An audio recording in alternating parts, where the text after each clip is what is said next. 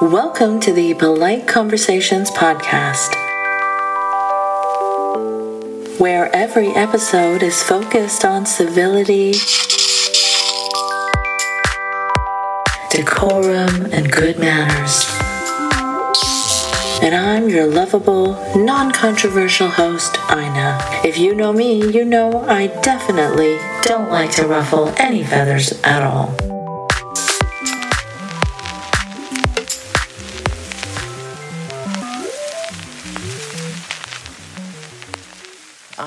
I know. I've been away for a while.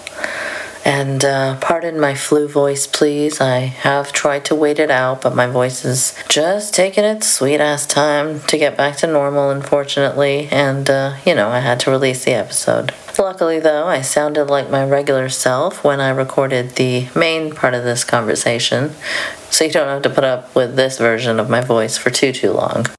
Well, wow, I don't think I've done a proper Polite Conversations episode since last summer due to a family tragedy that many of you will have heard about in my update. But anyway, I am back now. New logo, new intro and everything. Heck, I thought it was time for a much-needed, cheerful, fun episode that'll hopefully have you laughing as much as I was. This is part 1 of a 2-part episode. Both parts will be available on Patreon, but initially only part 1 will be released on the public feed. You can subscribe over at patreon.com/nicemangoes to access both parts. Episodes like this are a lot of editing, making music, research, clipping, and stuff. So if you'd like to help support that, it would be much, much appreciated. All right, so it is officially episode 69 of the Polite Conversations podcast. But of course, I've done way more episodes than that. I just number them all different. Panel episodes, Woking Up, the after show, etc. But yeah, I thought doing episode 69, we'd make it a special one. And I thought we could open with a beautiful reading of the classic Dawkins tweet. At Richard Dawkins, replying to at Woosley. At Woosley, I've seen a dog and bitch indulging in full 69, males of many species, including Drosophila, lick female genitals before copulation. How could I not have included that? Special thanks to Jack from the I Don't Speak German podcast. Anyway, here's your content warning. Everything you're about to hear is totally inappropriate and ridiculous, and it's a whole lot of talk about sex coming from the unsexiest corners of the universe. So do not blast it at your workplace or in front of kids or anything. And if this next musical bit causes your genitals to shrivel up a little bit, I will take no responsibility for that. Listen at your own risk. Here we go.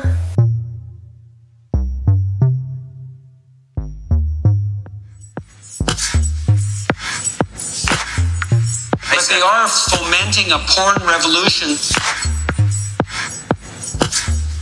Porn revolution.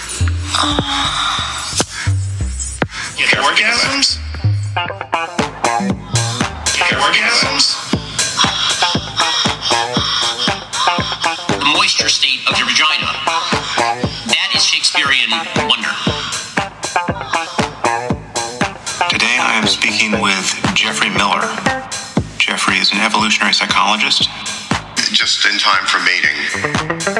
So polyamory is as new relative to human mating as the smartphone. My God, you've got a juicy butt. The moisture state of your vagina. Porn revolution. And I'm not a fan of promiscuity or one-night stands or any casual sexual relationships for that matter. Can't tell when they're ovulating. Orgasms? Orgasms? I don't think there is such a thing as casual sex. I think that's indistinguishable from masturbation, which I also don't regard as a particularly heroic act. That make sense. It's all just mating stuff. It's all just mating stuff. Wild sex. They don't have a well-calibrated mate value. Lipstick is always associated with, like, apples that are glistening. A well-calibrated mate value. Autoerotic asphyxiation. Autoerotic asphyxiation.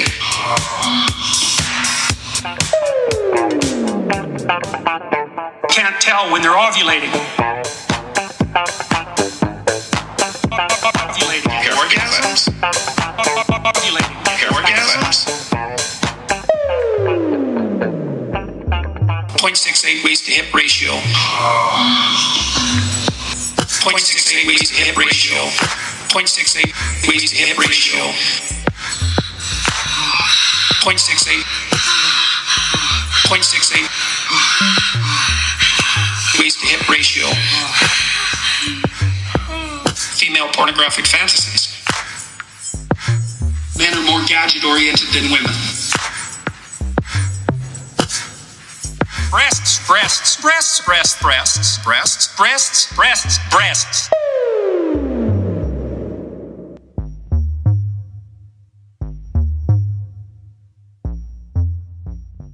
Hello, hello, wonderful listeners. Boy, do I have a treat for you today for episode 69.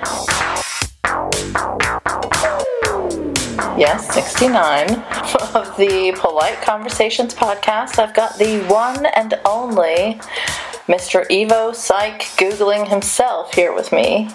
Hello, this is Jeffrey Miller. Not that one. No, hi. Many of you will know his delightful Twitter account at Evopsych Google, and if you don't, I highly recommend that you check it out. So I thought, hey, what better opportunity could there possibly be to discuss all the ultra-rational, extremely not ridiculous or anything, sex-related Evopsych takes out there in the IDW sphere or the heterodox sphere, whatever they may be calling themselves these days. So, hey, Mr. Evopsych Googling, welcome. Thank you. Thank you so much for coming on. Very nice to be here. So who are you? This is like my top question that I'm getting. You are not an American called Kevin Bird. I am not an American called Jeffrey Miller either. Right. Thank goodness for that. No, I am not from America, and I am a molecular biologist. I don't have a PhD. I'm not a professor, unfortunately. So, or fortunately, you can discount everything I say. But yeah, I've been fascinated by this wonderful world of Evopsych for a few years now.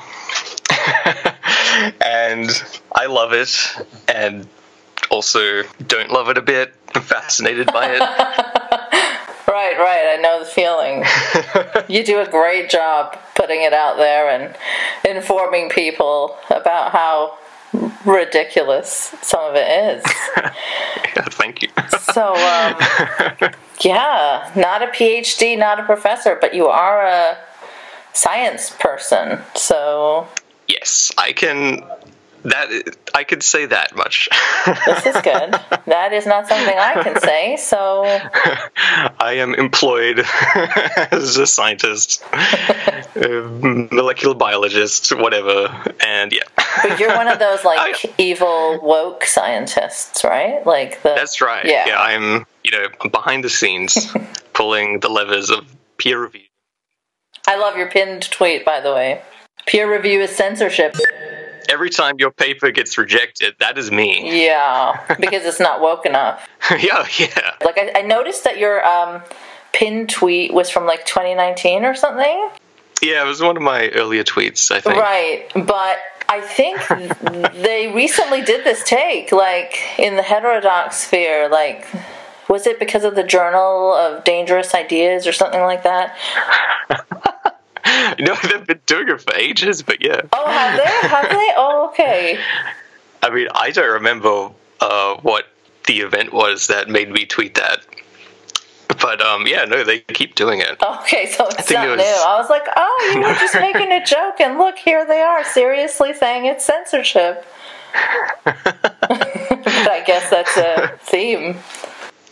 Yeah, I will say that there is like an element of truth that, you know, peer review is kind of shitty. It's something that we all do, and sometimes you do get like just dummies reviewing your papers. Well, yeah, remember this penis hoax shit? That's right, yeah. Not that they proved anything that they set out to prove, but yeah, they did show that there were some terrible peer-reviewed journals out there. Oh, I mean, yeah, that's the thing. You could get anything published. You just have to keep looking. Right, exactly. So, and especially if you're paying to publish, right? Yeah.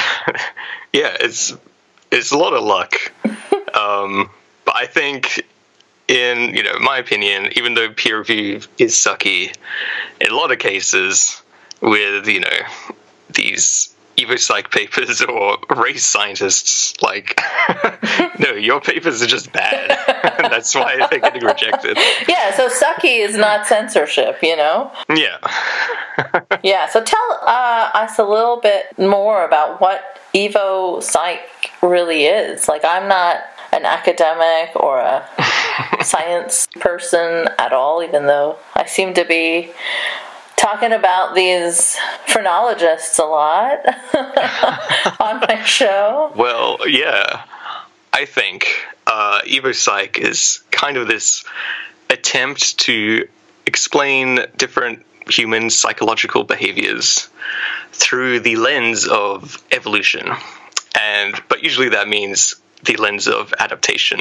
And there's a lot of, I think, well, there's a few assumptions that go into, you know, your basic standard Evopsych kind of research project, where it's like, think about what evolution would have wanted, you know, in an ideal world. Like,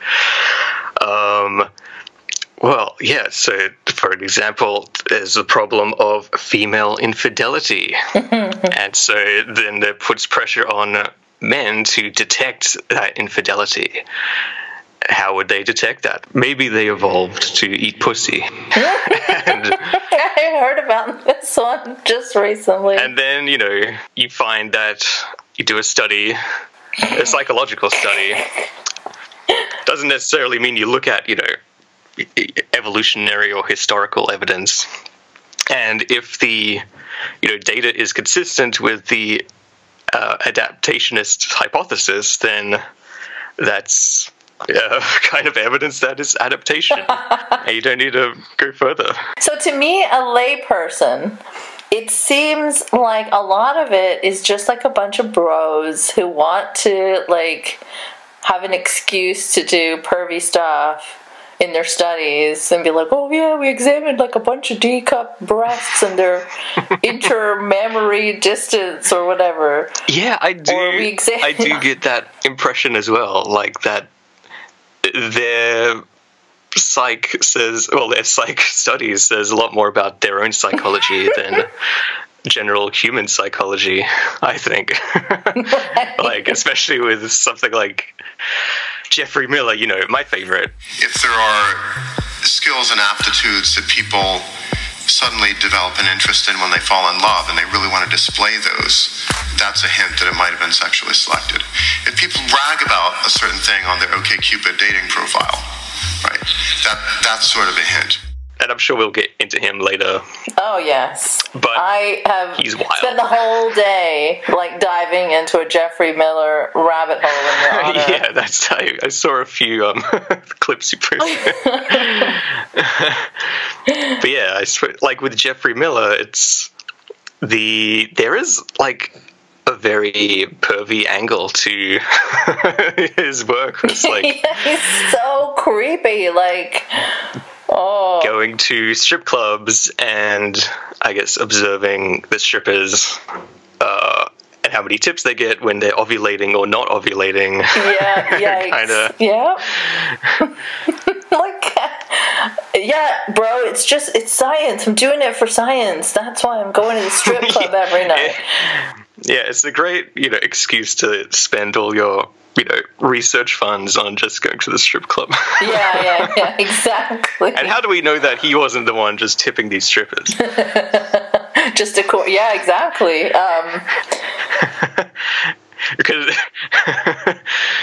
Because his hypothesis being like, oh, the strippers, like, they just perform better when they're ovulating because they're like in heat. Oh my god, it's so But no, gross. maybe it's like maybe it was him, like he's like able to detect this, like sniff it out. Like He's getting it all backwards. I have wondered if I was going to be able to like have a proper conversation today because this is so much ridiculous. No, let's get back. Right, so the man has evolved to eat pussy paper. That, like, what is the theory behind that? Like, so there might be infidelity, so if he goes down there, then he should be able to taste if it's somebody else's sperm versus his own sperm. And, like, really? So this was by a 2013 paper, I believe, in Personality and Individual Differences. Horrible journal. It does a lot of Evopsych stuff by Pham and Shackelford. And let's see, what do they say? They say they documented that men at greater risk of their partner's infidelity reported greater interest in and spent more time performing oral sex on their partner. I mean, how do you measure this stuff, though? Like, how do you know what's the greater risk? I suppose I need to read it again, but just a survey. Yeah. And it could be that they're just based on that alone, it could be that these men are, putting in more effort because they're insecure, are a bit anxious, yeah. And they want to put in the work and make sure their partner's happy.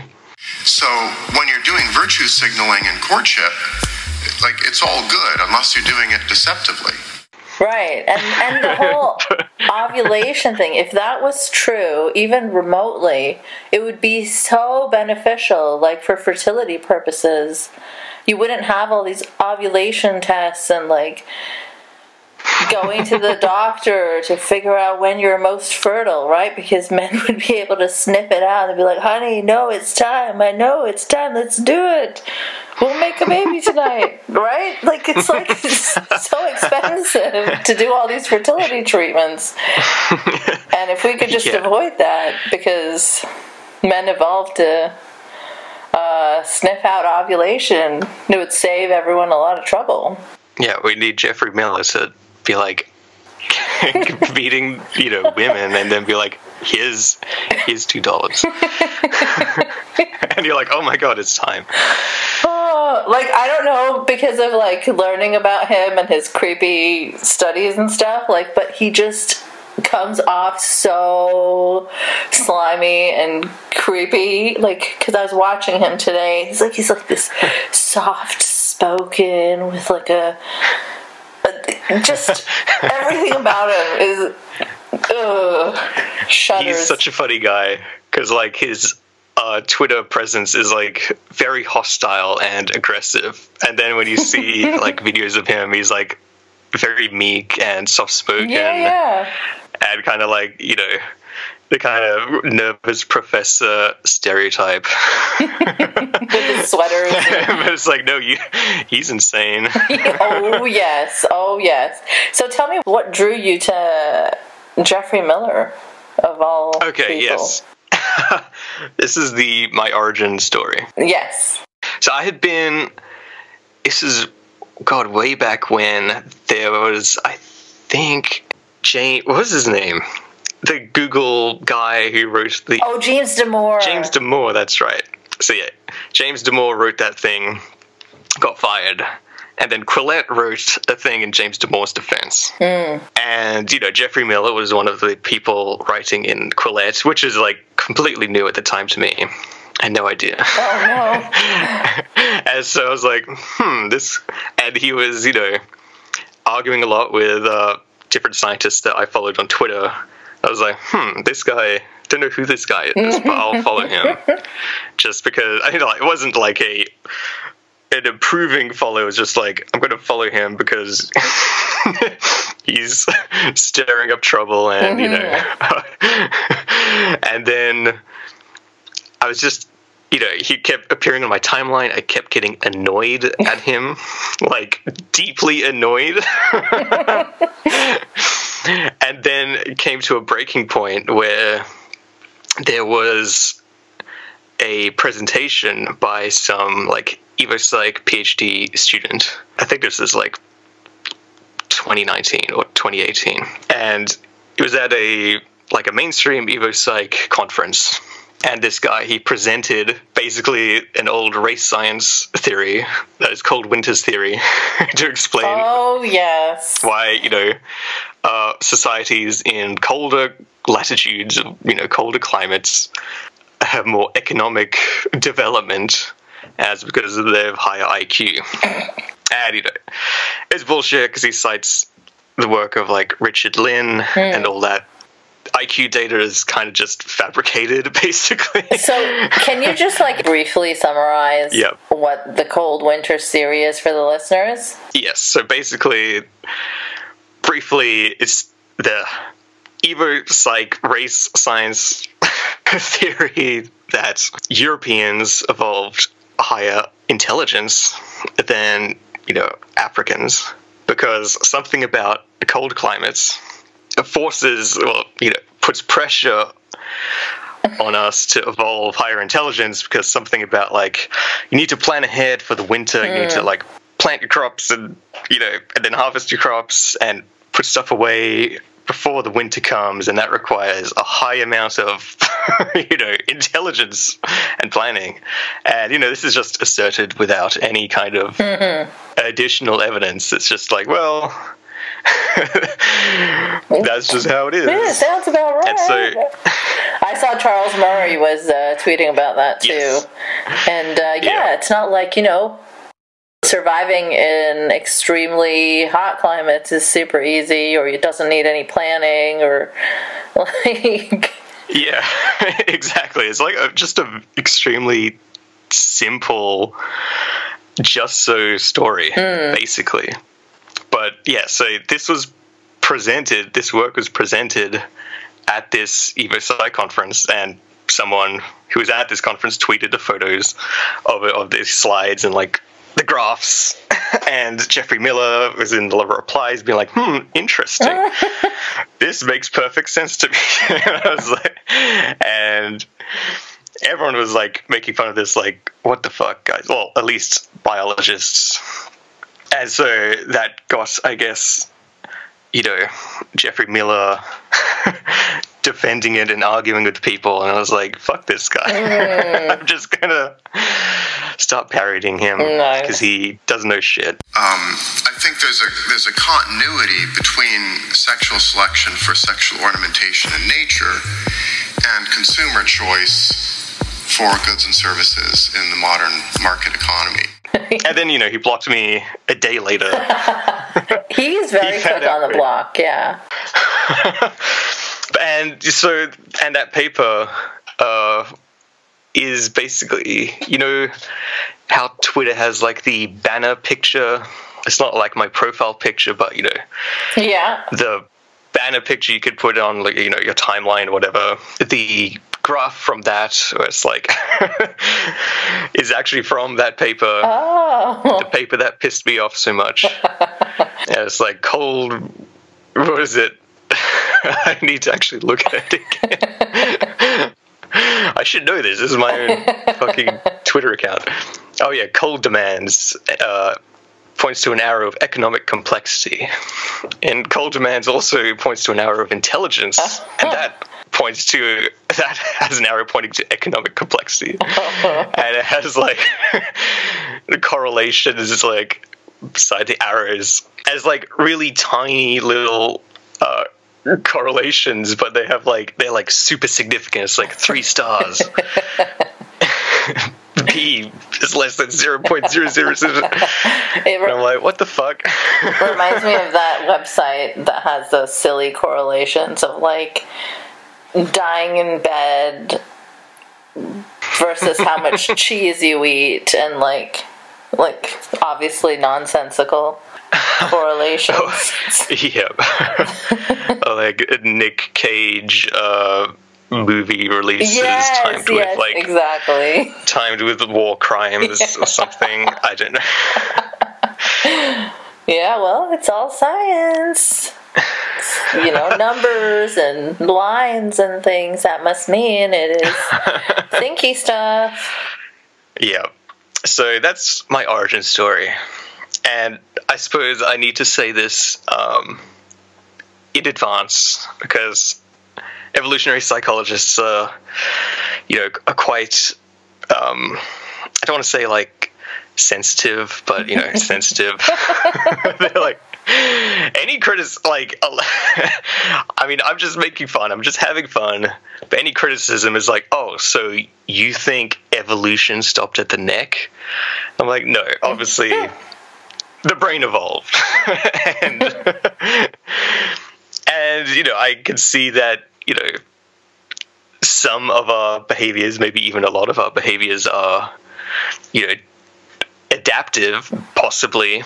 Like, for example, like, I think, there's a good reason why the feeling of social ostracization is such a painful feeling, because, like, we are social animals, and that's, that's the environment we evolved in, and it's likely that those feelings also, evolved.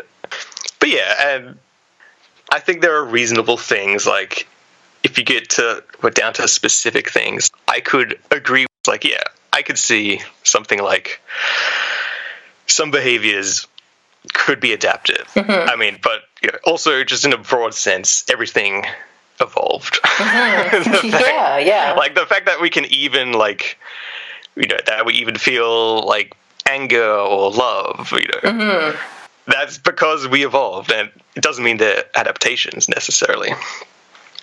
But, overall, I think, the fact that the brain did evolve and that our behaviors, also evolved doesn't forgive some of the really ridiculous stuff. There's a lot of funny bad stuff, which we'll get into, and which, is just funny and probably harmless. But then there's also some really, harmful stuff, like just straight up sexism and racism. Right, exactly. Some of it is just, it's funny, but it's also harmful because of how people might use it to justify, like, weird views about women or... Yeah, and, I mean, Evopsych is kind of a favorite among the incel community. Exactly. And I think there's, like, there's an obvious reason for that. Because it's kind of...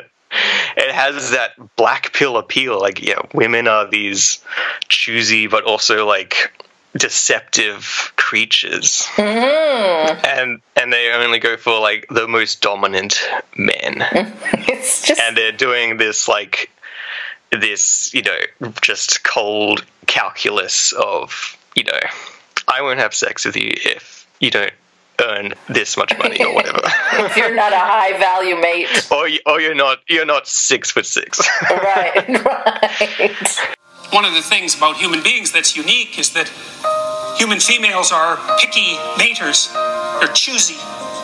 They're also sneaky because you can't tell when they're ovulating, and with many other female animals, they have hidden ovulation, and they're choosy, and they tend to choose men who are more successful in the dominance hierarchy. I learned today from watching Jeffrey Miller that people who have tattoos and piercings are signaling to people that they're, like, more open for threesomes. And, I have tattoos and piercings, so I did not know that I was letting everyone know that I'm open for threesomes. Because as a germaphobe and someone in a monogamous relationship, I am not.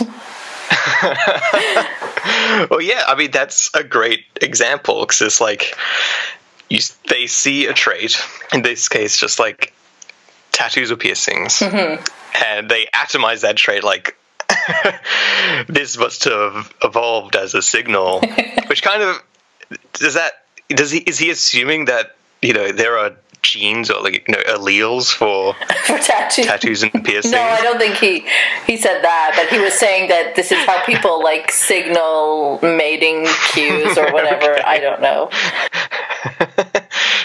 But, yeah, it's like, well, is that really the case? I'm sure, have you considered other explanations why people would get tattoos and piercings? Right, there's so many, right? If I were to honestly think about my own, coming from a restrictive culture and growing up in a place like Saudi Arabia where I was made by the state to wear a black cloak, I guess when I got the opportunity, I did the opposite of that and just pushed whatever boundaries I could, I guess, right? I mean, I didn't plan it that way, but there you go. If I think about it, that's probably what it was. It was nothing to do with threesomes, as far as I know. Yeah. So it's, you've just, shown that it's like a cultural thing, which, that's one of my criticisms, and I suppose many people's criticisms of Evopsych, is the, ignorance of cultural explanations. Yeah. But, even just general other evolutionary explanations. Right. Yeah. Just I guess, belonging even could be a reason for people to tattoo in many cultures, right? To create a group. A social kind of bonding experience. Because, I mean, I don't have tattoos, but I know that people who do have tattoos, they like to talk about their tattoos, right? So, I apologize. That's fine. I don't know. I didn't know that was a stereotype. But okay. Yeah. Oops. No, that's okay. I'm all right with that. Here I go again. No, it's just it's funny because when I was listening to him and I was like, really, you're sounding very sure there, buddy. And then they also talked about girls who wear black chokers as being like a yes, that's blowjob black belt. I didn't quite understand that. Is that a black belt like you're skilled? Like in martial arts? I have no fucking idea. I have heard this as well. Women who wear chokers are signaling that they are loose women. Honestly, it blew my mind because I've never heard this before. I would just caution young people, what you want is you want maximum flexibility to adjust your signals that you're sending out in a way that is dynamic and adaptive. If you get a permanent tattoo that's visible in every job interview or at your wedding or whatever, it's hard to go back from that. It's hard to do tattoo removal. Whereas if you're wearing, black belt choker, at least you can take that off and then become respectable on Monday. And this was a few years back as well. There was some again, photos from an Evopsych conference, and it was the correlation between women who wear chokers and their openness to or their promiscuity or something. I don't get it. Why though? And it was basically dots, random dots with lines through, big correlation. I'm not sure if there is. I'm not convinced. No, I'm not convinced because I think, in the 90s, chokers were pretty big, just generally amongst preteens and teens, and I don't think it was seen as a symbol of promiscuity. Oh yeah, I mean that's just a fashion trend. Yeah, things go so in and out of fashion. Unless they're talking about like BDSM chokers. I don't like. But I mean, who would wear that in public, right? Lots of people. I mean, I'm sure some people do. There's a whole subculture around wearing that in public. Okay, well, look at me being I'm not woke at all. I don't know if that's necessarily woke. I don't think that's woke, no. That just means you haven't gone to many fetish nights or hung around too many goths. But enough about chokers, though. Tell me about high heels and how we evolved to... What was that one? Yes. Okay, I have that paper open in front of me. Excellent. So, this is one of my favorite papers. So, senior author on the paper is David M. Buss, who's a big deal. Just jumping in to say that while editing this episode, since my YouTube recommendations were total garbage, after I prepped for this conversation, I saw that David Buss had been a recent guest on Rogan's podcast, and I thought you guys might enjoy this little clip too. Do the mate preferences change at ovulation in the ways predicted by the theory? Okay, so how would they find that out? How would they find out if a woman's mate strategies changed and if her preferences changed based on ovulation? So they basically get women and then they track them throughout the cycle. And they can do this now. They can do it through hormonal assays. So there are ovulation kits that they can assess. So what do they have, like a survey they fill out? Like, who are you attracted to today? Harry Styles. What about tomorrow? Something like that. Jason Momoa, I must be ovulating. Right. Or basically they show photographic images. And so women just rate, how attractive is this guy? And so what they and then independently they can assess masculinity like Jason, how do you pronounce his name? Momoa. Aquaman. Yeah, he's like super masculine. I remember him, I don't think I saw Aquaman, but I remember him from Game of Thrones. Yeah. Women. Conan the Barbarian, too. Yeah. So, he would be a perfect example. Yeah. Highly masculine features, the square jaw, heavy brow ridges, a good shoulder to hip ratio. So, typically masculine features. He's like a major name and player in Evopsych. Oh, so this is not, people sometimes be like, you're misrepresenting Evopsych. You're just cherry picking like the worst shit. Mm-hmm. And to that I say, well, yes. Because it's fun and it's funny, but also like this is David Buss is he is at the top of his game. He is a minor celebrity. He's a big deal in Evopsych. Yeah. So this is not just some like just random paper by some nobodies. Mm-hmm. This is like mainstream Evopsych. And the paper is Why Women Wear High Heels, Evolution, Lumbar Curvature, and Attractiveness. Oh, wow. Yes. I remember briefly skimming through that. Something to do with the spine signaling health? Like, what was it? Like the curvature of the spine? Yeah, so basically, women wear high heels to... I guess hyper-extend or whatever the curvature of their spine, helps them, I guess, stick their bum out. And this is, an evolutionary adaptation, I guess. And it's funny because they, describe an optimum of the female spine curvature, and I'm like, hold on, there's an optimum?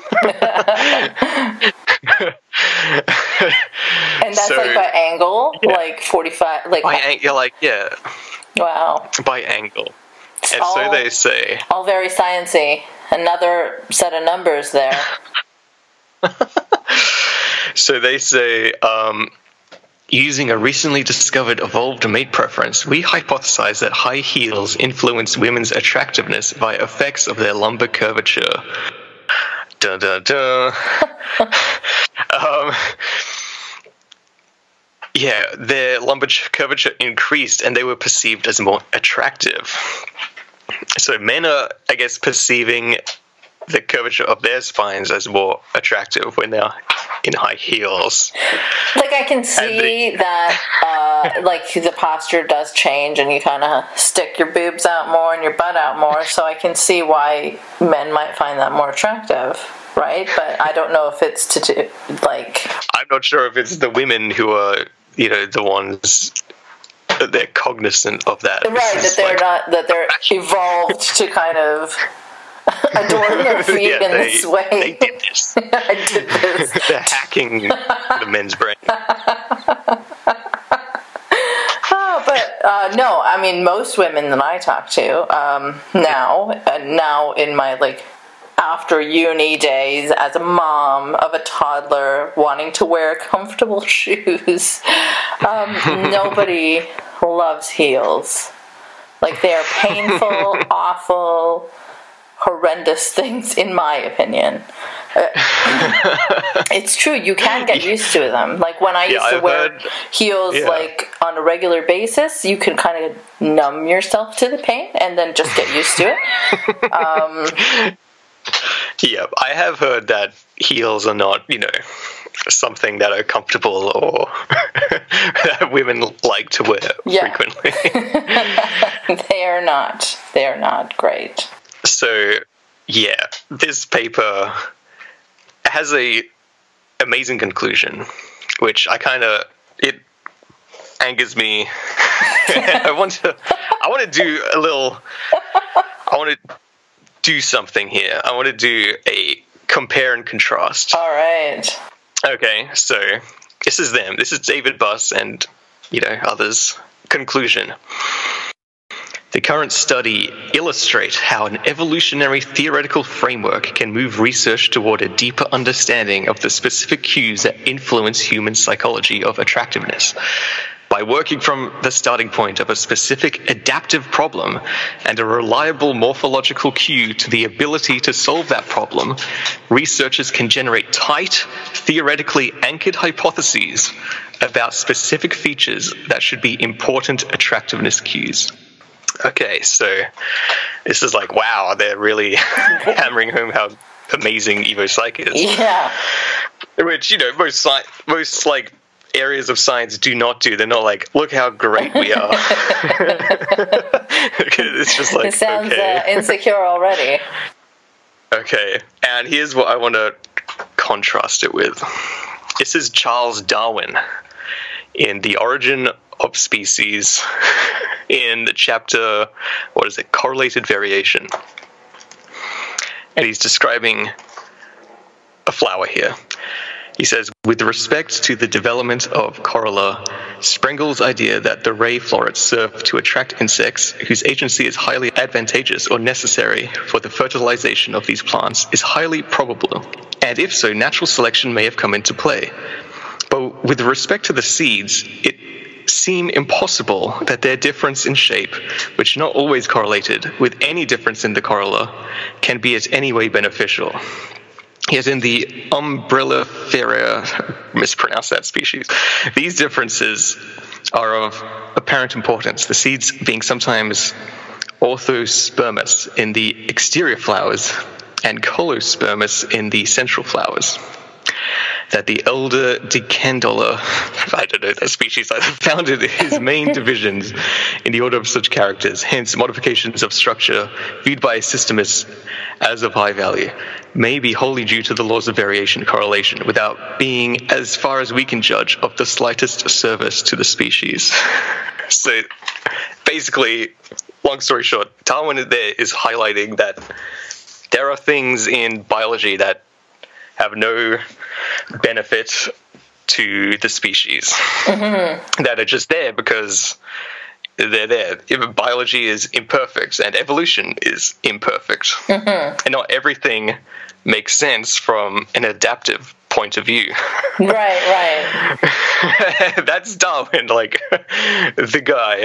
The guy, yes. He knows, but for some reason seems to me a lot of times, and not every time, but too many times, the evolutionary psychologists miss this point that evolution is imperfect. Not everything is a perfect adaptive response. Not everything is the result of natural selection.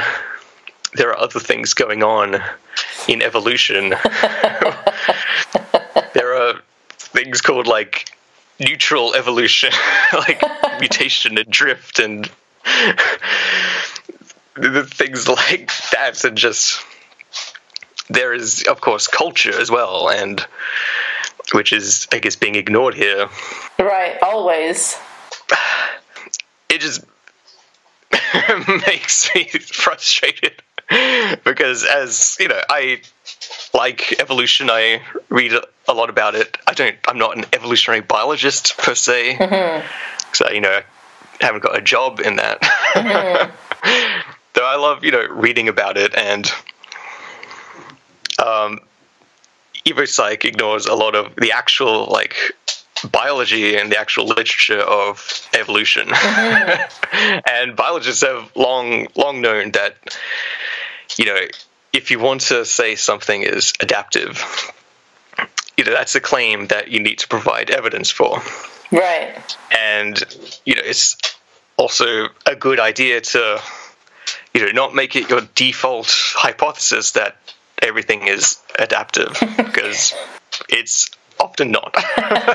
And you mean we can't just throw some numbers into a few squares or lines and say that's evidence? Well, no, because that's just saying something is consistent with adaptation. Though, right. Depending on how you look at things, everything can be consistent with adaptation, right? Right. I learned today I was watching Joe Rogan with Jeffrey Miller from 2018.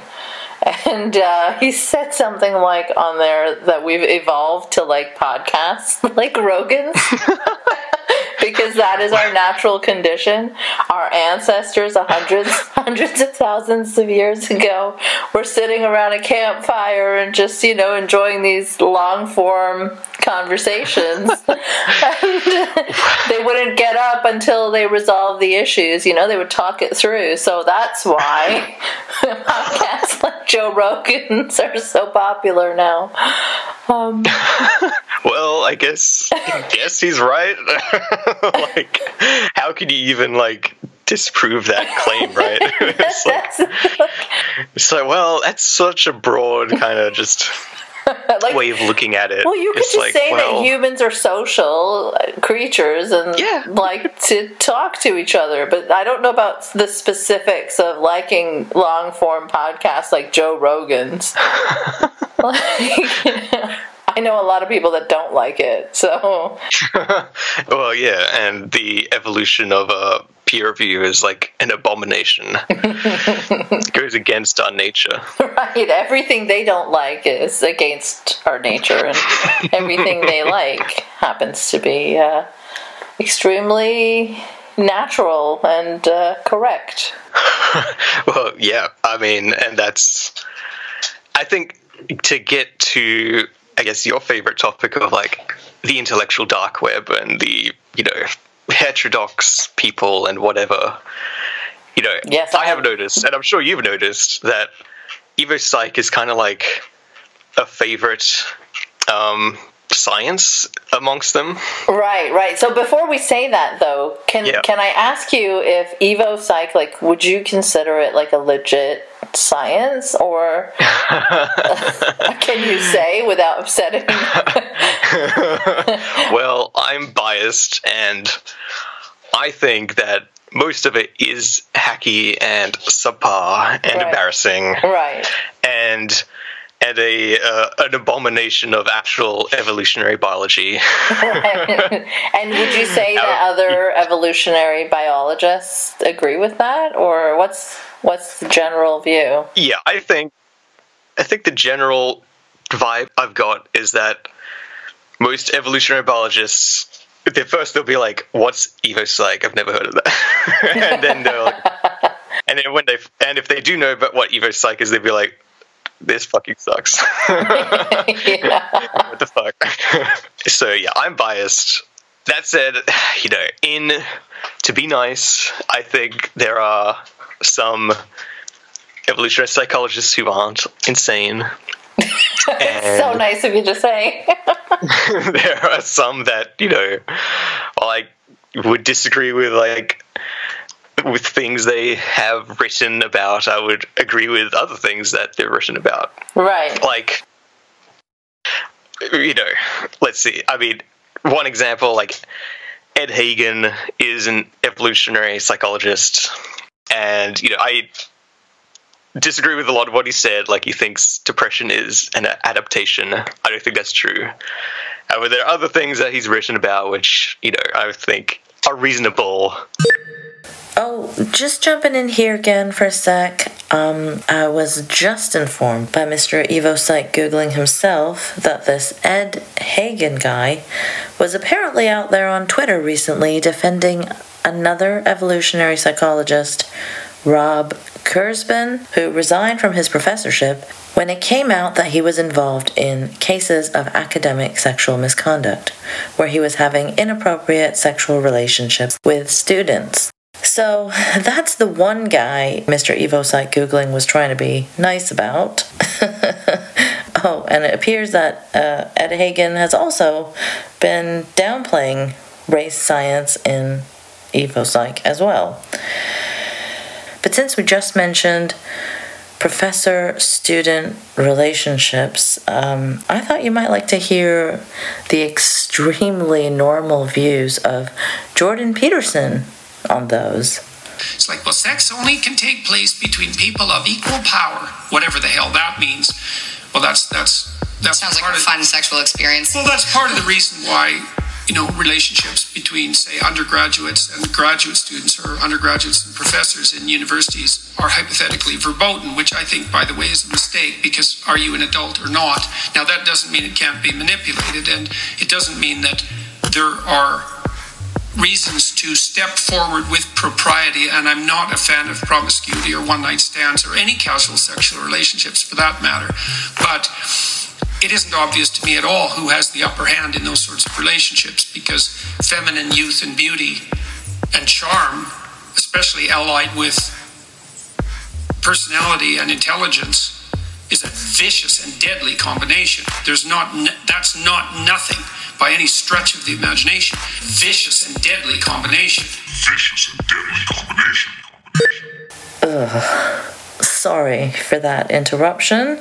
Now we can get back to the regular conversation.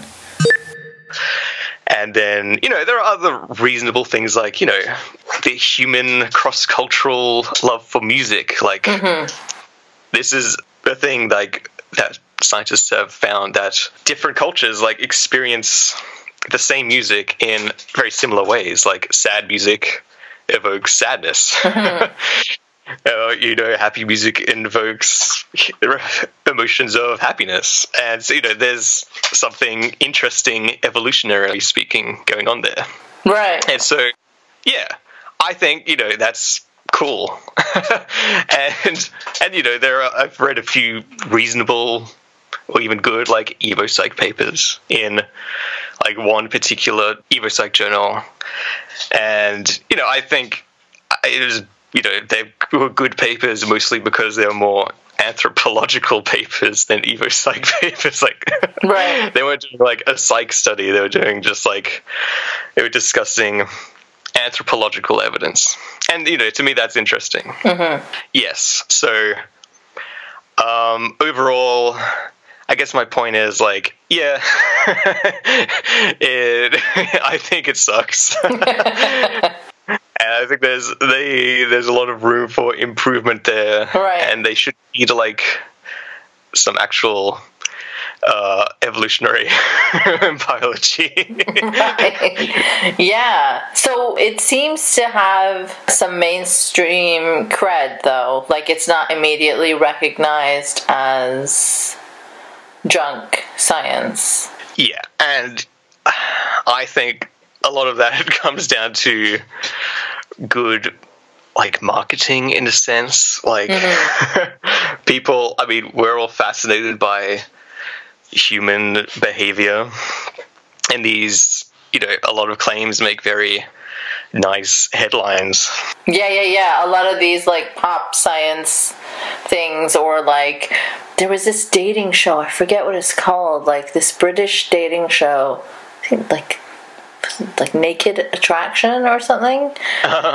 Very surprising. Like, they fully get naked and zoom in on people's genitals. And then so, like, you see the person's... What's going on in the UK? Yeah, seriously. So they don't show the person's face. So the person that is, like, picking a date has to, like, see their different body parts and then reject or accept based on that. So, I mean, I was watching it because I was like, this is crazy. Like, how are people signing up to do this? Like, okay, yeah, I'm on TV, here are my genitals, and then someone sees them and they're like, God, no.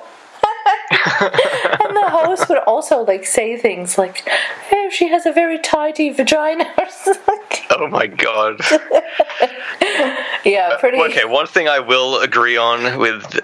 Well, I'm going to start my own Evopsych subfield of how the fuck did the British people evolve? Because something went horribly wrong there on that island.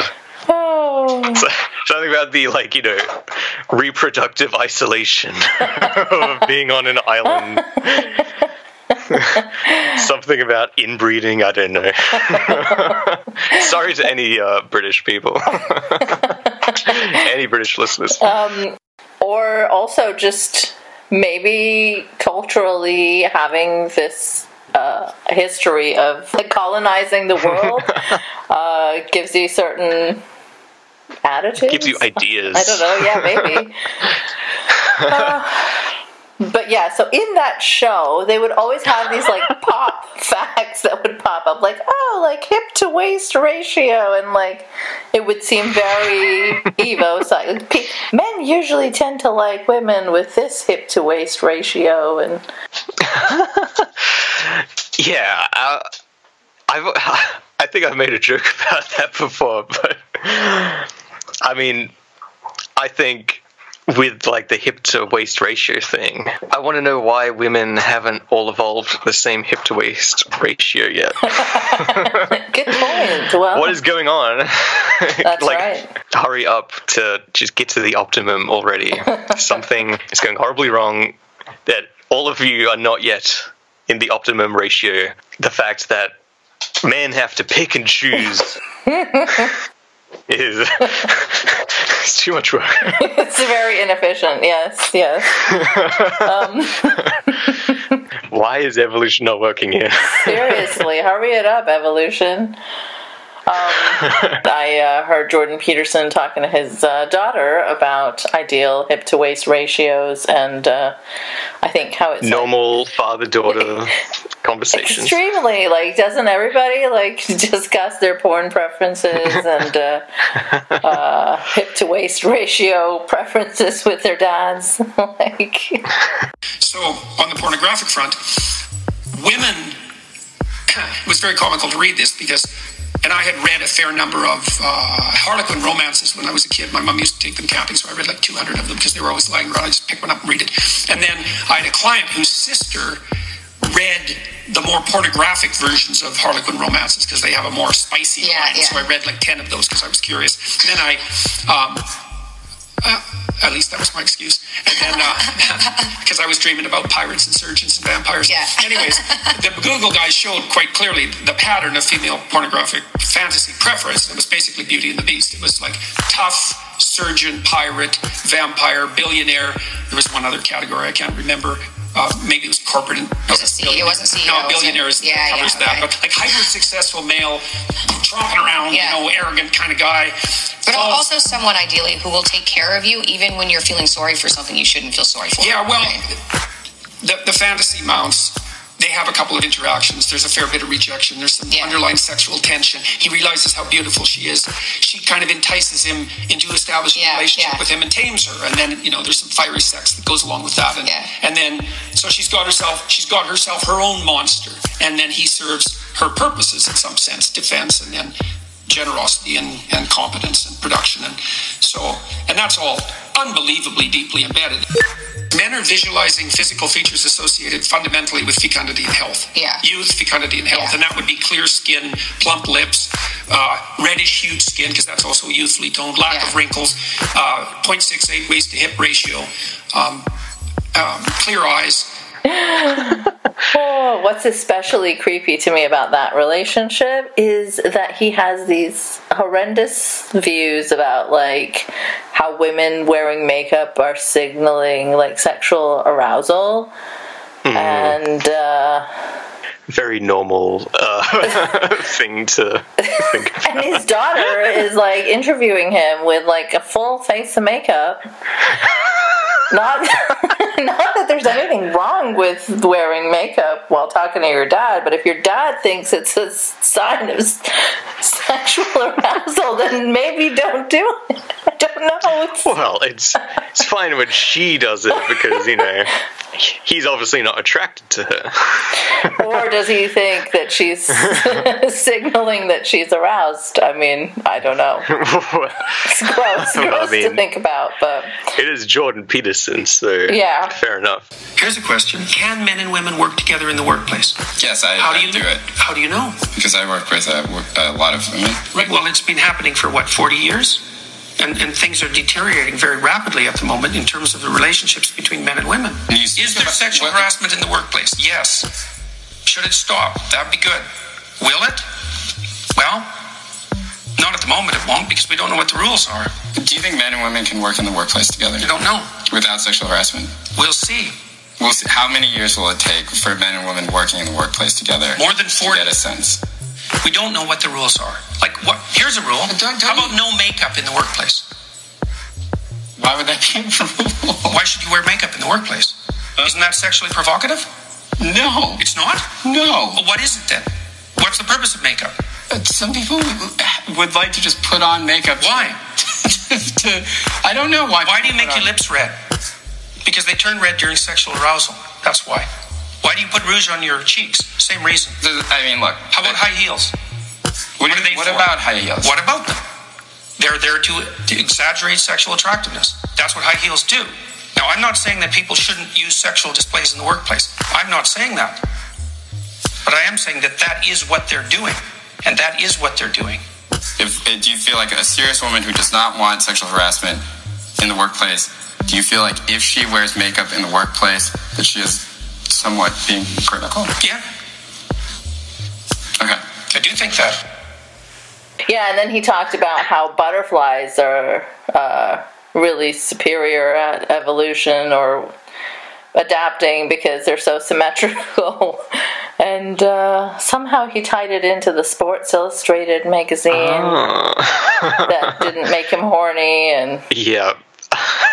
Yep, I remember that. Yeah. Just really weird shit around this incel science. So, yeah. So you say it's kind of hacky for sure, though there are some that are not crazy. Totally. But then they have good marketing. I mean, I guess it sounds, to someone who isn't like well versed in this culture of online reactionary stuff, when you hear something like, evolutionary psychology, it sounds like, it sounds real, it sounds legit, it sounds not harmful.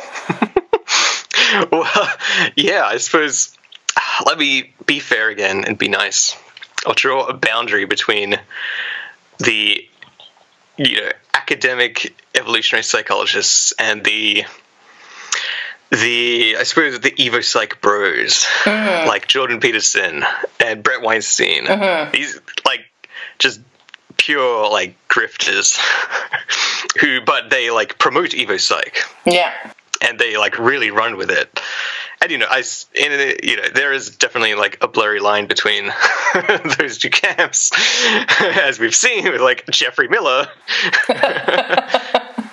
See, so you start off trying to be nice, but you can't stick to it. You try. I just evolved that way. Oh, yes. So yeah, okay. Like it definitely like brought up Peterson, and it's so obvious with Peterson like that the Evopsych and the like biological determinist talking points he has like ties directly into his political beliefs. Mm-hmm. Like they are inseparable. Like his political beliefs are in a sense like based on his shitty understanding of like evolutionary biology. Right? You mean we don't all want like hierarchies because lobsters do?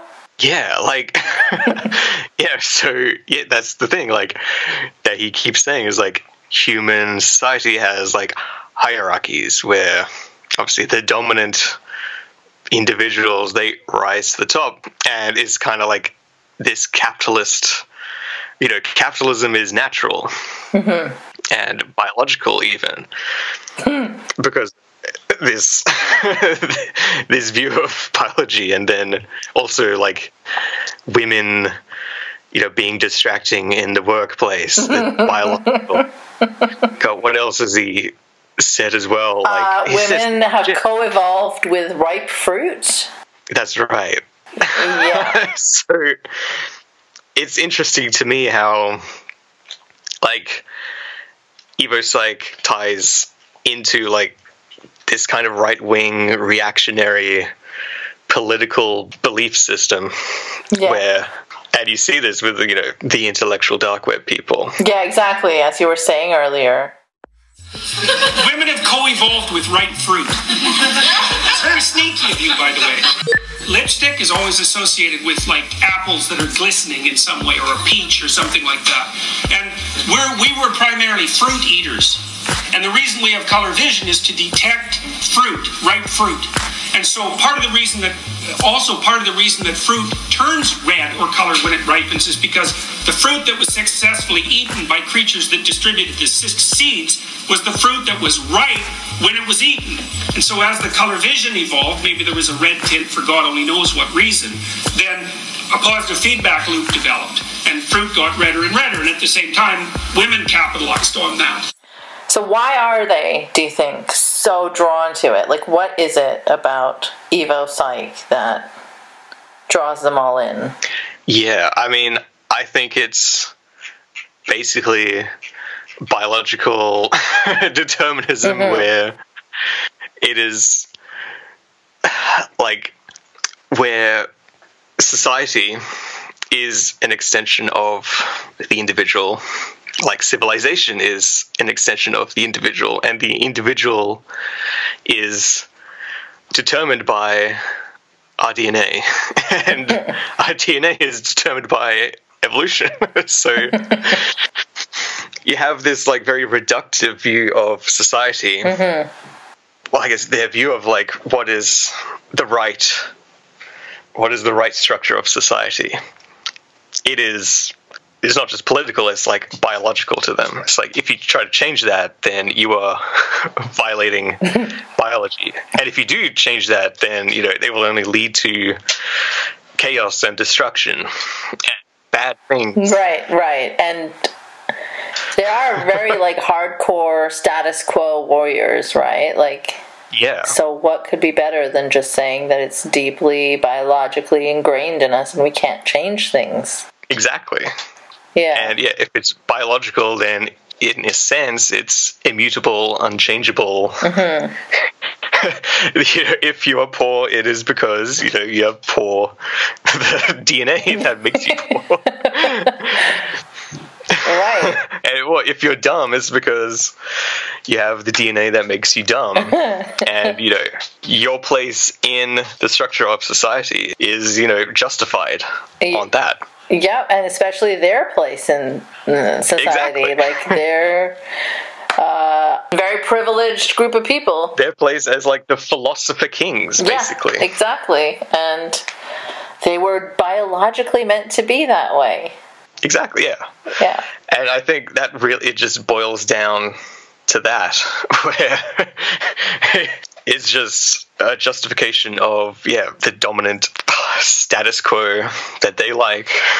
Yeah, and they love justifying their bigotries in intelligent-sounding ways, so, they lap that stuff up. Don't like women, don't like immigrants, don't like people of color. Let's see what we can do with Evopsych. Oh, yeah, I mean, and it leads to, like, some really nasty areas of Evopsych, and again, to be nice, there is some boundary between, like, the Evopsych that we've talked about so far, which is kind of just, like, dumb and sexist, versus, like, the Evopsych, which is basically race science, which is, racist and promotes eugenics, and this is the kind of stuff that Sam Harris endorses. Oh, yes, that guy. He had Charles Murray on his podcast, and we all remember that. Yep, I do remember that. And, he thinks James Damore did absolutely nothing wrong but state facts. Sam Harris is just a smart guy, so smart. You're misrepresenting him. That's all you can do. Unless you're in complete and total agreement with him, just assume you're either mentally ill or just misrepresenting and lying. Those are the only options. Either you agree, or you're crazy, or a liar. It's impossible for him to be wrong. No, yeah, totally. And also, he is the most humble guy you have ever met, who doesn't, hesitate to correct himself whenever he's wrong, except he never does.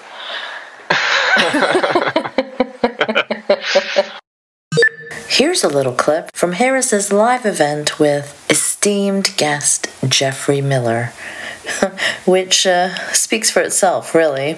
And don't miss the terms diversity indoctrination and diversity agenda, which totally sound like regular terms non-bigots use all the time, right? And I read the memo and I thought, A, this is all pretty much scientifically correct. I would give this an A if this was a paper in a graduate seminar, but B, this is going to be a world of hurt for Damore, because I'm sure Google doesn't want this news. And indeed, that's what happened.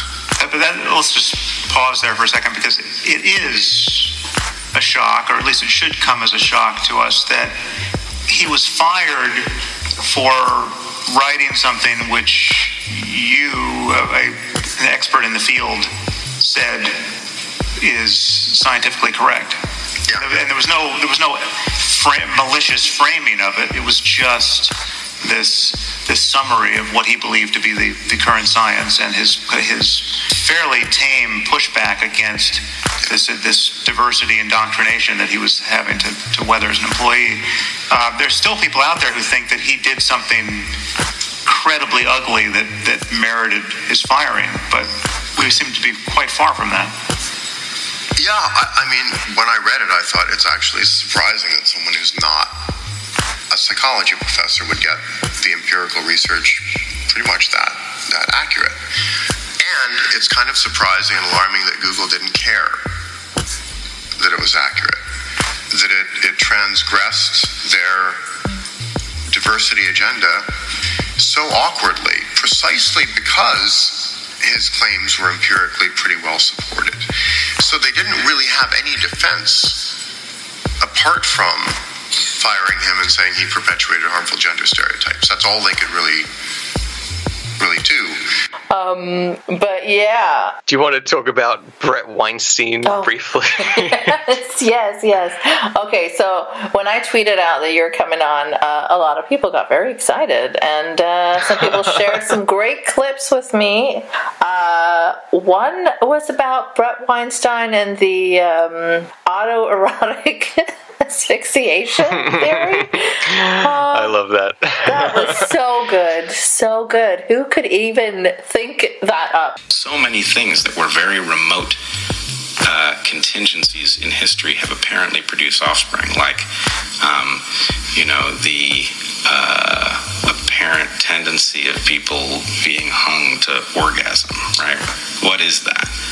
That is likely to be the body taking one last shot. There's no point. There's no This way. is a new one on me. You think You're talking that about ever autoerotic resulted? asphyxiation? Is that what you're talking about? Well, actually, I wasn't talking about that, but it's a better example. It shows you that there's some part. Being hung? What do you mean then? I mean, He's talking about actual execution. I think grammatically, I mean being hanged. Right, being hanged. Yeah, I'm so confused. So I gotta be a little get careful because orgasms when they I'm die. working from anecdote here. I have read that, but I don't know of any. These people are checking the underwear. People just got hung. Jeez. But my point would be, what has to be true in order for such a pattern to evolve? So let's take autoerotic asphyxiation. It's dandelion strategy. I mean, is what you're arguing, basically. This is, dandelions who go to seed after you pick them and spread their seeds, right? Like, is that going to work? Last-ditch efforts of reproduction.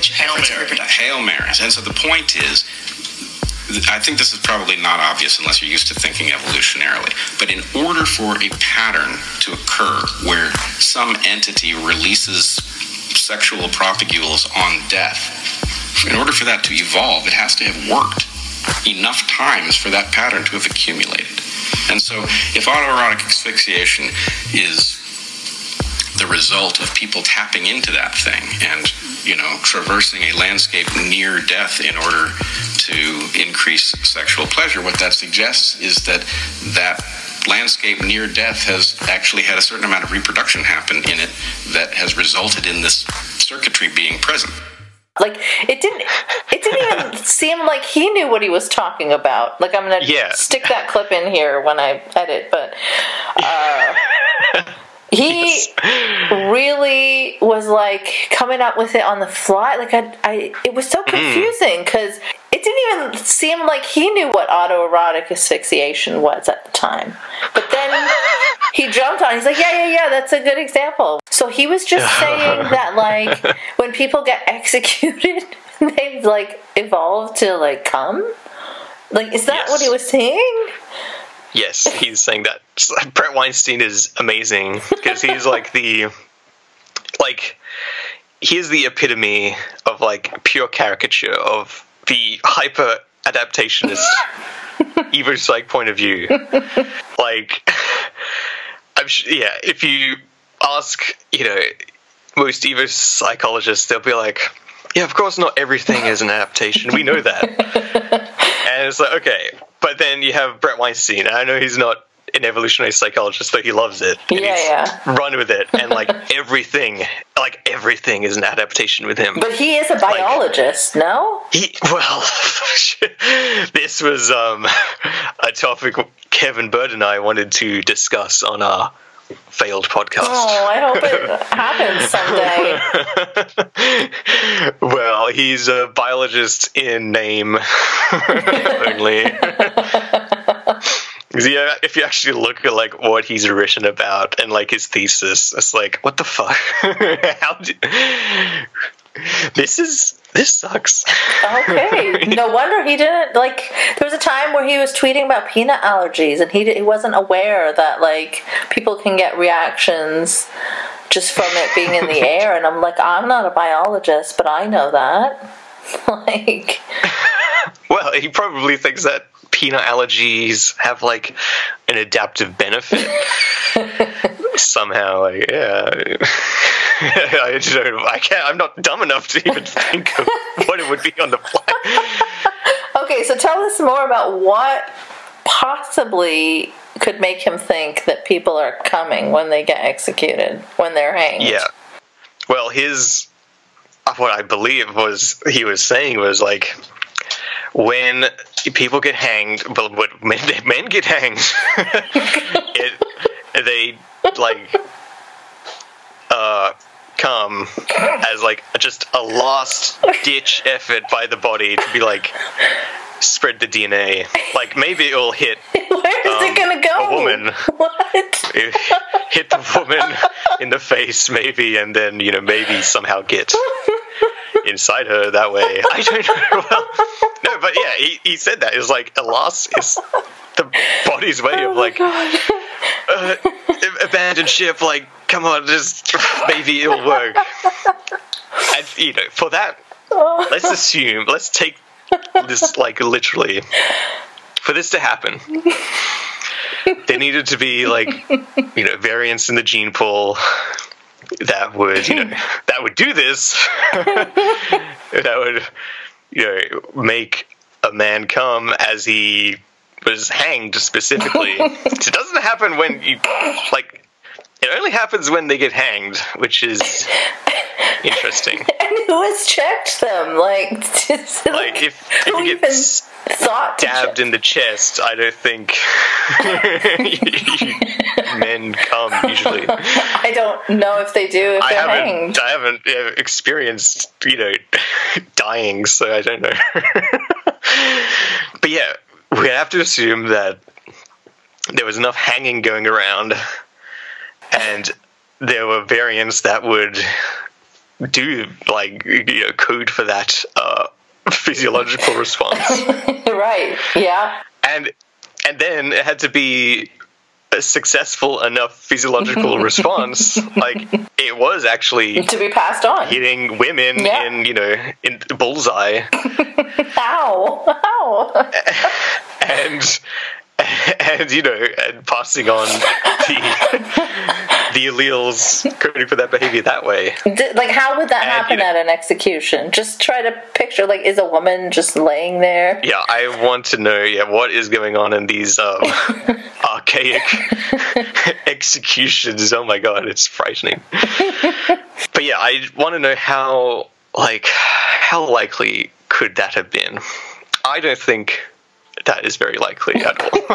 I mean, I'm no scientist, but I also don't think that's very likely. But I mean, lady brain, so I might not know. Well, yeah.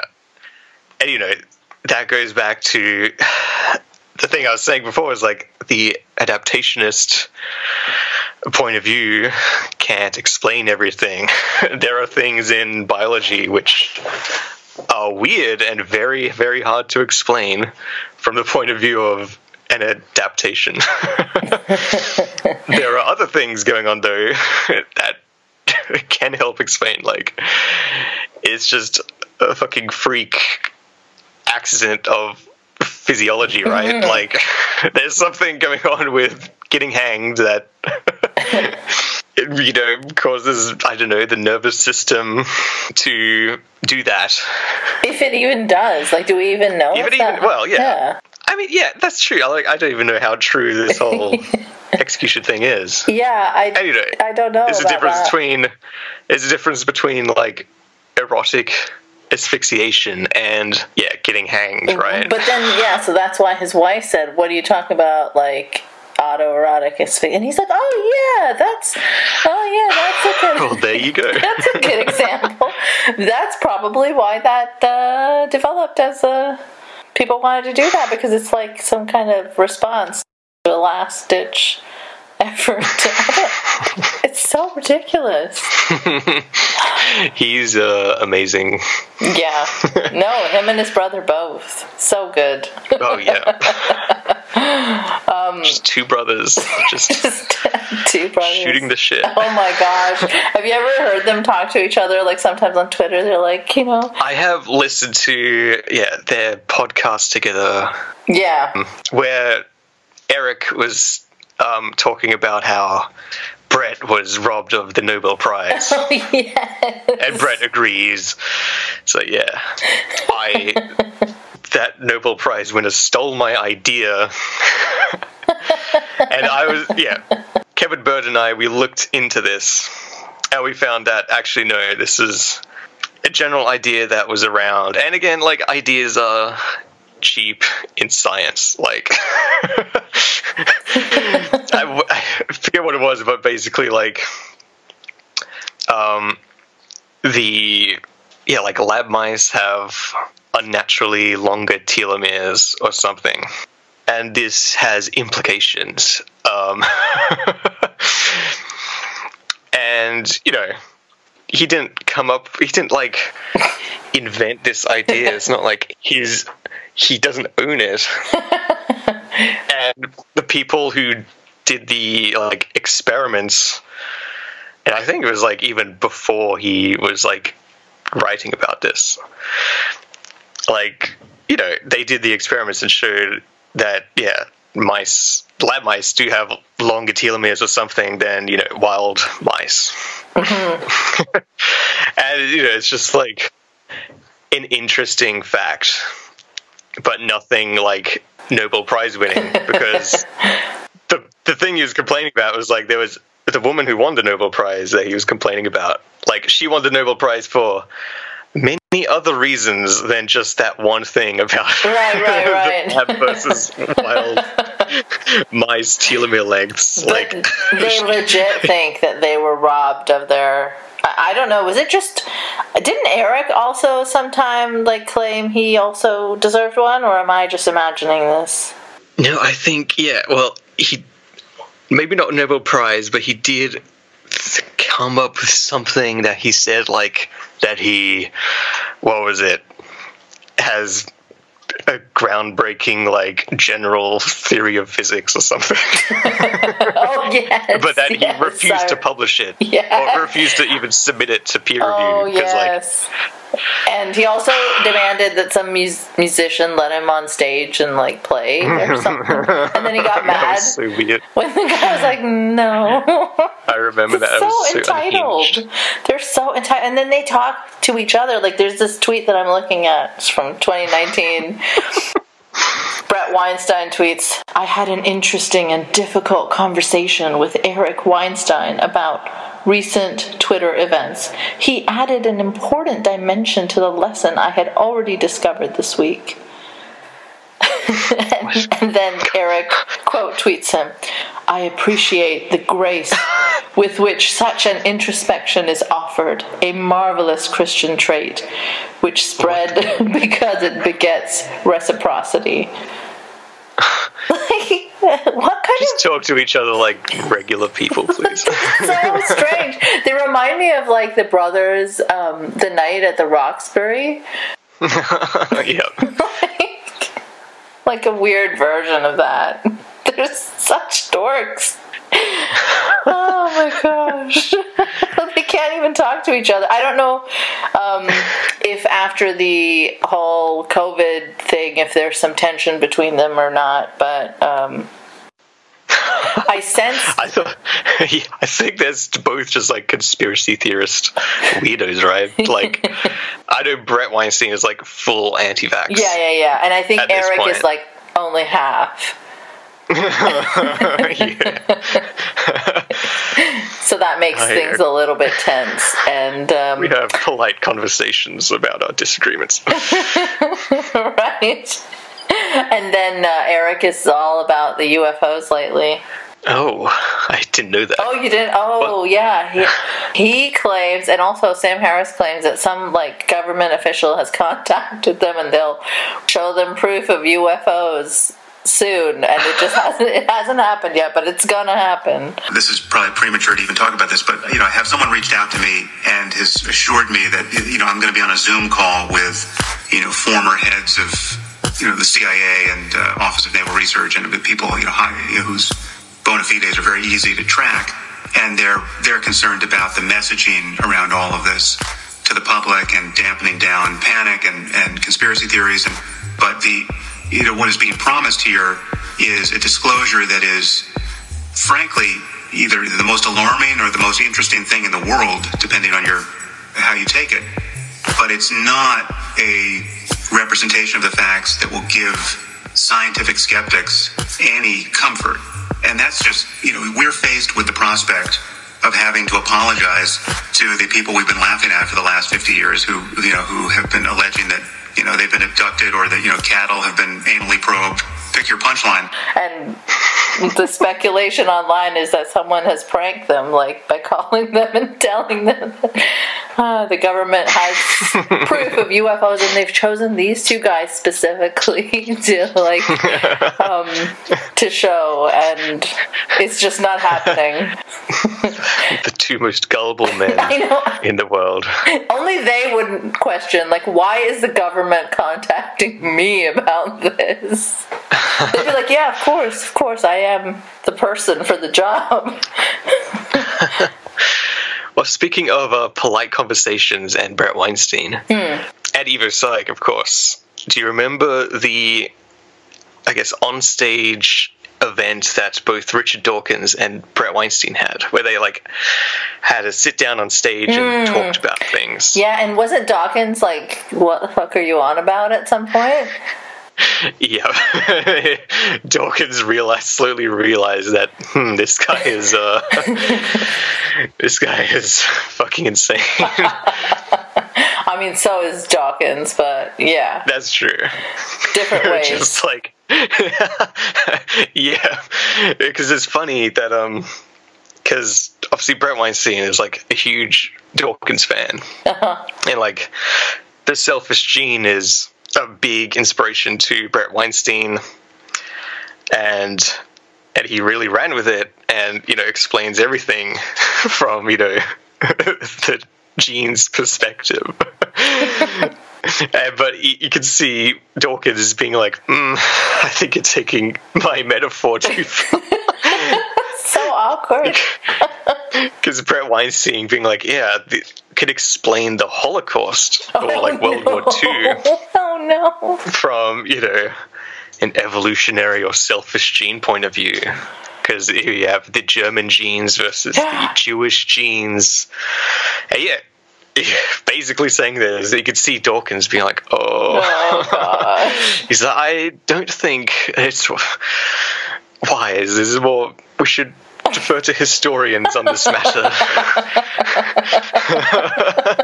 Oh, it's so fun when there's tension or uncomfortableness between the IDW guys. It's so good. Yeah, Dawkins is what have I created? Yeah. You weren't meant to take it that far. What this was a lineage-level phenomenon in which a population went after two other populations, one that was internal to its borders or its near neighbors, and one population that was distant but had a great many resources. But the point is, understood from the perspective of German genes, vile as these behaviors were, they were completely comprehensible from the level of fitness. It was abhorrent and unacceptable, but understandable that Germany should have viewed its Jewish population as a source of resources. If you viewed Jews as non-people, then whatever resources they had could be appropriated for German genes, and likewise, the future of Germany lies in Russia. All of the resources of Russia, and how many million is it?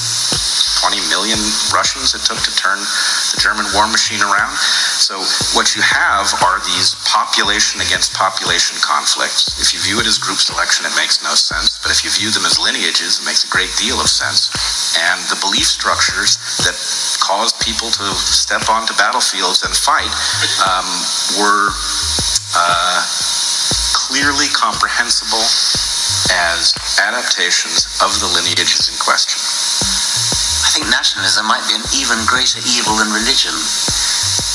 And I'm not sure that it's actually very helpful to talk about it in Darwinian terms. I think it's perhaps this might be a case where we do need to defer a little bit to historians and non-biologists and think about it in other ways. Well, these brothers and their analogies and comparisons are super weird. I mean, there was a time where Eric Weinstein says the crime of driving while black has become thinking while white. Oh, God. Oh, my God. I completely forgot about that. Yeah. That's amazing. That is incredible. Yeah, just no words. I think they're talking about BLM after George Floyd. But they're portraying themselves as the victims. Yes. Very big, like, victim complex. Thinking while white. Wow. Like, yeah, sure. How many guys are shot by the cops for thinking while white? Well, white guys evolved to be thinking, so... Right. You can't help it. Oh my god. I used to do this, like, joke parody, like, comic strip called Rational Man. This guy with, like, a big brain sticking out of his head, and he would just do ridiculous shit, and they just took the fun out of doing it, because they became more and more ridiculous. I couldn't anymore, like, be more ridiculous than that. So I just stopped doing it, but... Well, I mean, that's how I feel about my own Twitter account. Like, Jeffrey Miller just produces bangers that I could never hope to you can't keep up live with up it. to. I'm like, fuck. No, but I legit get sad when you're not on Twitter for a long period. Oh, thank you. Because we have lost many soldiers in the battle of ideas, you know? There used to be... That's true. Many fallen heroes. Exactly. There was Logician, Tom Bloke. A lot of people will remember that guy. Yes, I remember him. I miss him so much. Yeah. And now his account is just gone. Before, his account, like, he had left it there so you could, like, look up his tweets and reference them. But now they're just gone. So, you know. Oh, he has some, great tweets with, like, Gadsad. Yeah. Gadsad in the movie. Do you remember that? No, I don't remember that, actually. Gadsad went to a movie theater, and he did, like, I don't know, like a 6-tweet thread about how he was super oppressed in this movie theater because someone came and sat close to him, and he had to move his coat, and there were other free seats. Oh dear. That is so good. Oh. Another one of my favorite evolutionary psychologists. Oh, Gadsad. Yes. Or what about, there's a thing called sexual racism, where you specifically are not attracted to a particular, Yes. I don't like Asian men. I don't like black women, right? You're not supposed to instantiate those sexual preferences if the racial cue is the one that's causing you to either be attracted or not attracted to someone. Definitely one of the more insane ones, actually.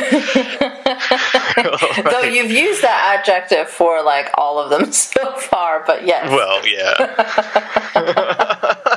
Gadsad is something else. He has to always clarify that he's doing satire by being so ridiculous, and nobody seems to get it, apparently.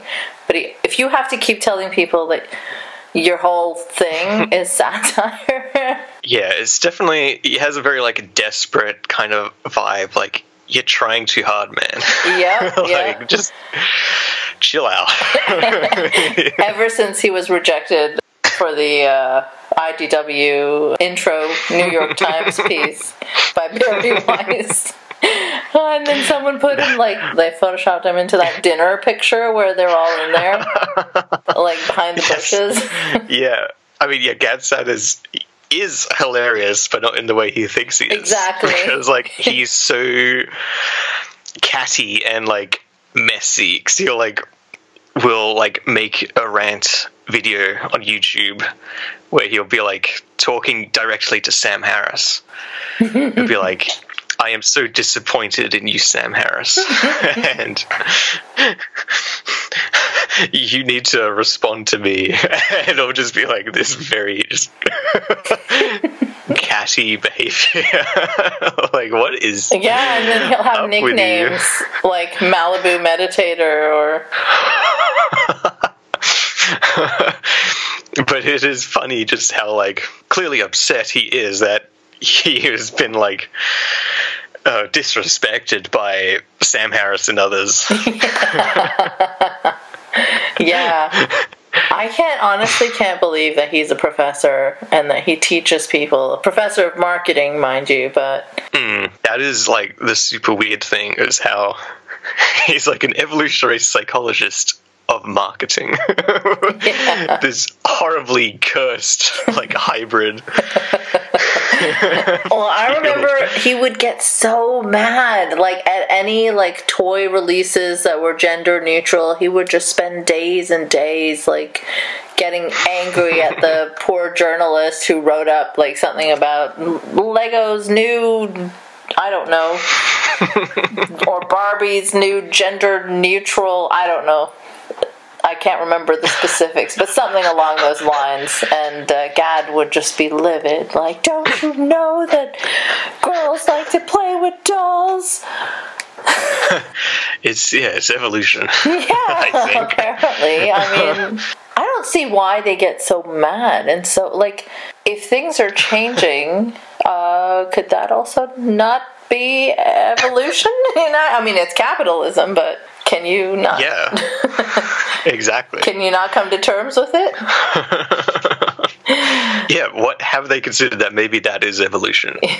Another guy that takes Gad's ad seriously is Jordan Peterson. And I think, like, Peterson is, like, now way more famous, so Gad is so excited to have this, like, super famous friend that legitimizes him and still makes him feel like he's part of the cool kids, you know?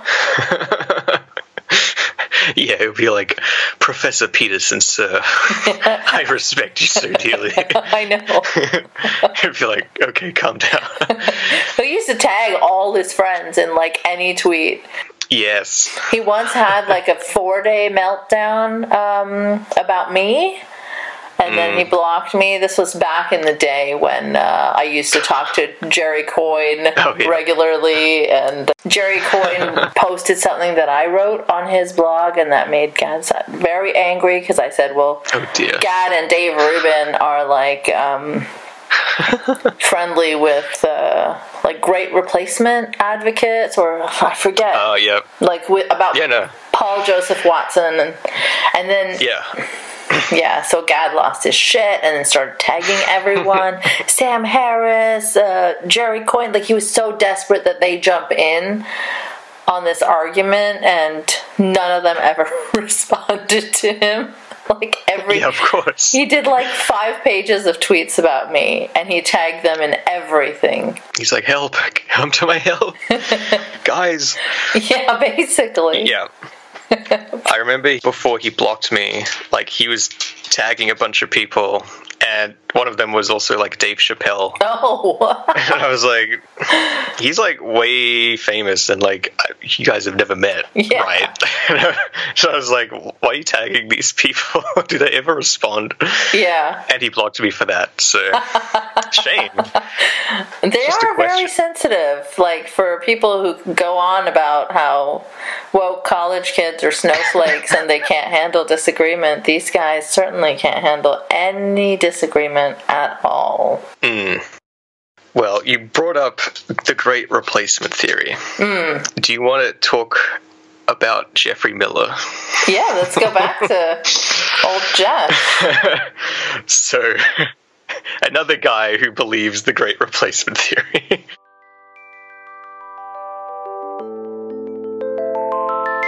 Thanks for listening. If you enjoyed this episode and would like to support it, there are several ways you can do that. You can share it online, talk about what you just heard. You can leave a 5-star review to help others find it too. And you can also subscribe via patreon.com/nice mangoes. No E in mangoes. If you'd like to follow me on Twitter before it's completely wrecked, you'll find me at Nice Mangoes. Again, no E in mangoes.